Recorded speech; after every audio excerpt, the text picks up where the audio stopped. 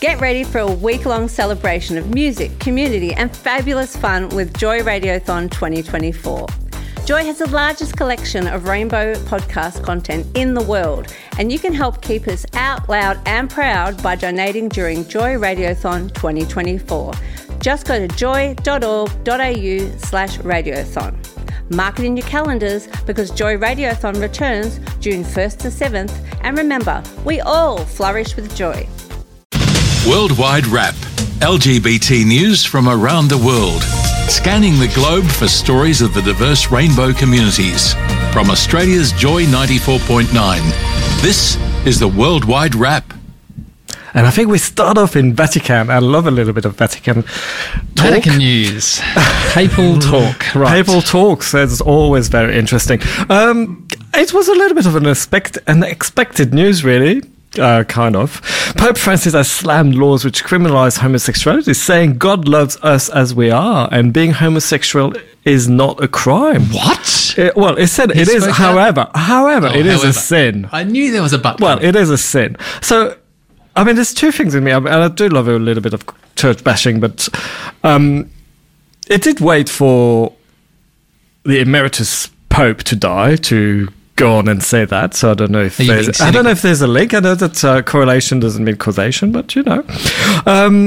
And yeah, I mean, there are a lot of countries that criminalize private consensual same-sex sexual activity. Actually, it's 67 countries.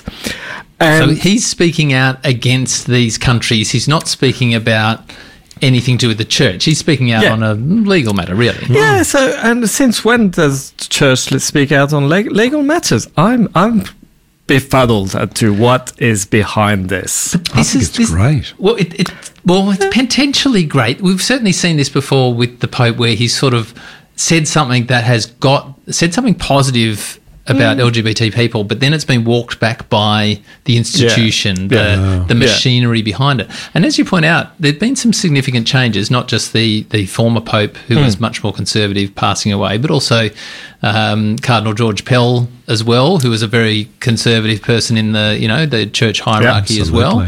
So I wonder if there's a little more positive to come from Well, there are pushes for the next Pope to be more radical than this. Oh, that's just gone too far. Probably we've had many gay popes dreaming. No, to be more radical than this one from certain part, and I think that's what George Pell. Anonymous letter that was later released after his death as being from him called for. So I think, maybe it does that to appeal to a certain segment of the Catholic Church and the peoples, and I don't know what's behind it. I'm confused. Every now and then these things pop out, so let's see what happens from now. Is it just a vein? It will be interesting though for places like Africa, which are heavily religious, for a religious leader to say, well, some of these laws are out of line. But but that's the risk, that there might be some backlash from that. And I think we go to New Zealand next. Cross to New Zealand, a bit closer to home. New Zealand rugby star Campbell Johnson has made history as the first out gay All Black player. Asterisk conditions apply. He's 43 years old and he's opened up for the first time about his sexuality. He is not a current All Black. He is a retired All Black. But this is still big news because, in that big macho world of football, there's rugby. Or rugby, that's right. Well, yeah. Potatoes. So he made a very emotional speech saying he wanted to take away the pressure from coming out. The public will know that there is one among the All Blacks. It could be one of the final pieces of the puzzle, sports-wise, that gives everyone closure. So he's really struggled with this and sort of made comments about, he's had to hide things for so long. Was he married? Don't know. Good question. I thought I read that, but I can't guarantee. So yeah, it's great that the All Blacks officials had nothing but love apparently for Campbell Johnson after his announcement, and they said his strength and visibility would pave the way for acceptance in rugby. And we're starting to see that too. So we had the Josh here in the A-League, a current A-League player who came out, and there was a lot of acceptance and sponsors, and people have really got on board. So I think there is some degree of a turning point happening where it's not a death penalty for your career by coming out. But why doesn't the AFL have any out players? Oh, and there wasn't there some issue? It wasn't the AFL, but the NFL or one of the basket. A team refused to. Yes, one of the teams who refused to wear the Pride jerseys and that. But and there was an out Australian player who came out who plays at the NBL level as well. So there's lots of these high profile sports people coming out. The football world, I think there's still significance there that he's waited until he's retired for this to happen. But, in New Zealand, being an All Black, you are a god. So for people to hear his message, I think that's a good thing. Yeah. And then we go to India, and the New Delhi court is going to hear arguments for the recognition of same-sex marriage. Petitions have been put forward by 2 same-sex couples. Interestingly, India does not officially recognise same-sex marriage, but they allow couples to engage in an unregistered cohabitation. However, that means the same-sex couples, they can't legally inherit assets, they can't adopt. It can complicate hospital visits if one half of the couple is under, visitation rules when they're in hospital. And let's not forget that the decriminalisation of homosexuality in India, which only happened very recently, in fact, it happened twice recently because it was then recriminalised, the trajectory of change they seem to be on in India is impressive, and also it's being driven by the courts. So this is another court ruling or another court opening, I guess. Yeah.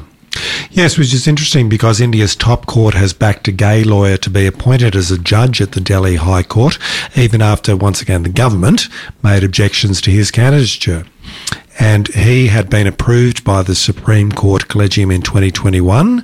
And then the government went back on it last November because the government says his ardent involvement and passionate attachment to the cause of gay rights could influence his decisions. And they also objected to his candidature. This is interesting because his partner is a Swiss national. Don't know what that's got to do with anything. There's no recognition of the partnership. So how is that an issue? Yes, exactly. And the fact that this might bring the court a little more representative to the population has no bearing at all. Interesting stuff. The Prime Minister Modi has previously declared that same-sex couples, he's against same-sex marriage. So, but look, this is still a very fast trajectory of change in India, which is good to see. And in brief, in fact, a few news stories that you might have missed across the summer break. The British Virgin Islands are to hold a same-sex marriage referendum. Israel names its first gay speaker, but the new government includes anti-LGBTQ plus ministers. And Russia has been ordered to recognise same-sex relationships by Europe's top court. The US finally lifts queer blood donation ban in favour of universal restrictions. UK census data reveals Gen Z are twice as likely to identify as queer.